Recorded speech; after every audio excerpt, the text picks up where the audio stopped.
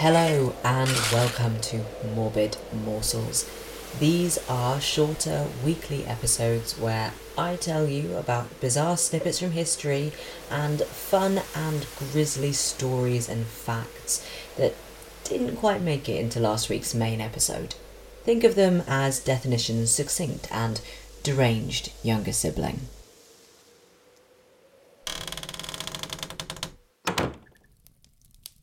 A couple of weeks ago, you heard about the bizarre and mysterious death of Edgar Allan Poe. This week, we're moving out of the realm of the dark and delirious and segueing more into some of history's daftest demises. Hence why these particular episodes of Morbid Morsels will be known as, well, daft demises, if the shoe fits, and all that. Across history, people have died in all sorts of weird and unbelievable ways, and we're going to take a look at some of the strangest. Last week on the main episode, we were talking about the sunken world of underwater graveyards, and so today I bring you the story of a drowning, but not as you might expect.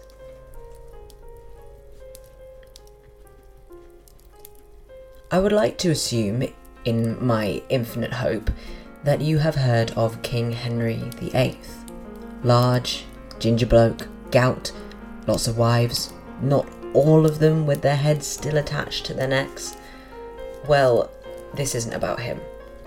See, Henry's throne came to him through the Wars of the Roses, the English Civil War that would see his father take the throne from Richard III.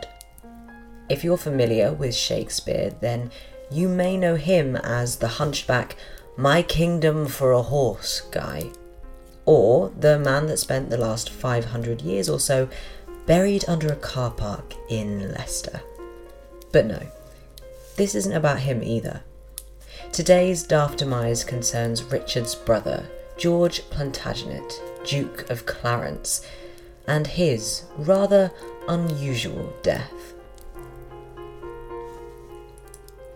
Born on the 21st of October 1449, George was a man that would not be king.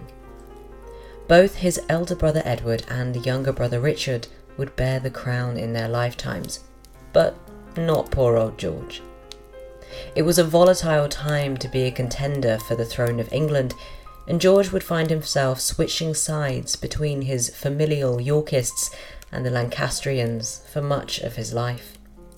He would even go so far as to run off to France against the wishes of his brother the king in order to marry his wife Isabel Neville, whose father had his own eyes on the royal prize. The crown, I mean, not the king. This isn't that kind of story. Sorry. After years of infighting both on and off the battlefield with his family, George's downfall would not come as the result of a coup or a rallying attempt at seizing the throne.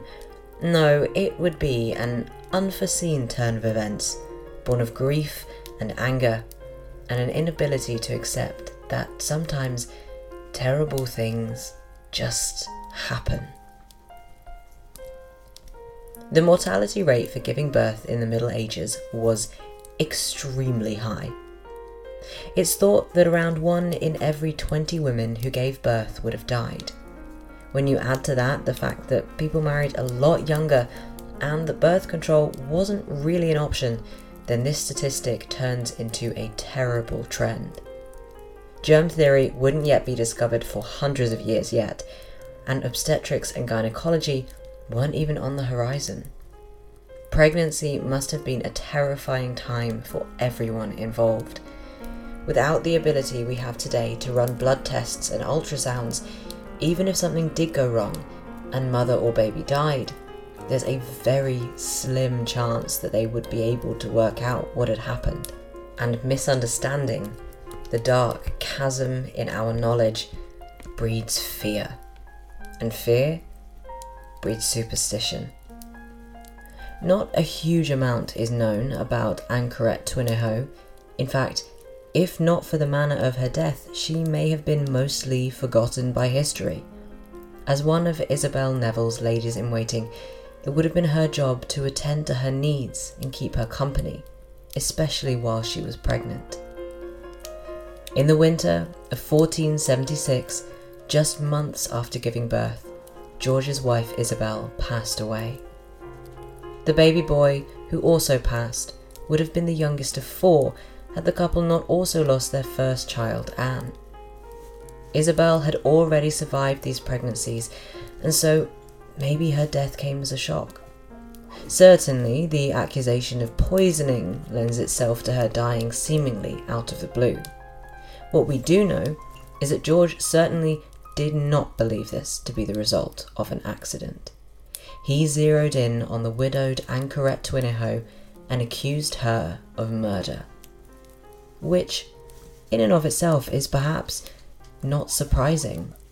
The death is sudden, the family are suspicious. Who has better access to carry out this dastardly deed than one of Isabel's own ladies-in-waiting? If you can accept this as somewhat rational, then the trouble really begins with what George did next. See, the Duke wasn't content to simply take his grievance to the courts and allow them to do their work. No.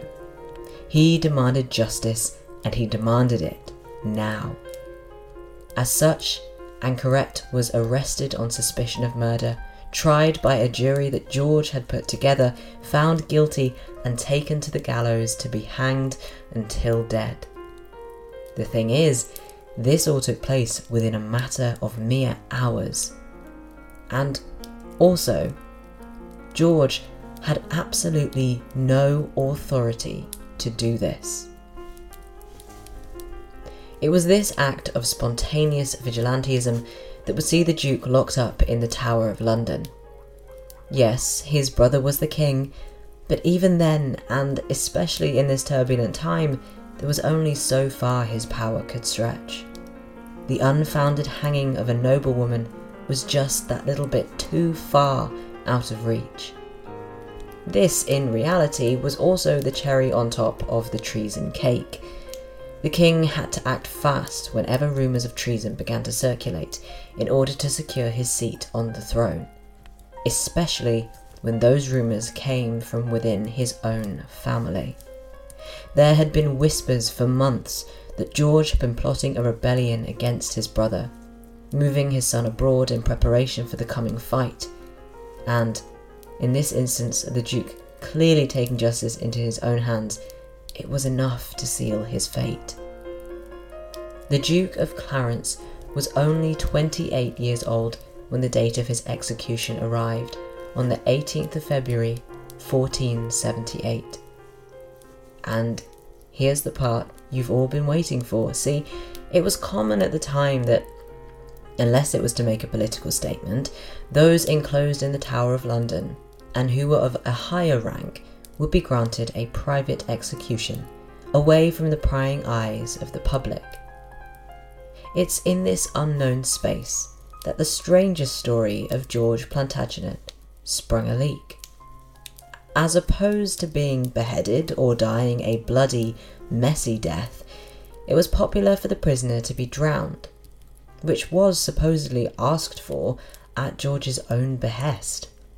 And not only did he ask to be drowned, he requested it to be done in a barrel of Malmsey wine. It suggested that this may have been one last jab at his brother the king and about the open secret of his alcoholism. The wine itself would have been expensive, so perhaps it was about status. Or maybe it's more of a metaphor, to do with him drowning in his own excess and hunger for power and wealth. Or maybe George just had an inkling that this would be the kind of thing that would still have people talking about him centuries later. Morbid Morsels is an offshoot of the Definitions podcast, written, recorded and produced by me, Jasper Chanter. Rate, subscribe and join me over on TikTok for more history, horror and horrible delights.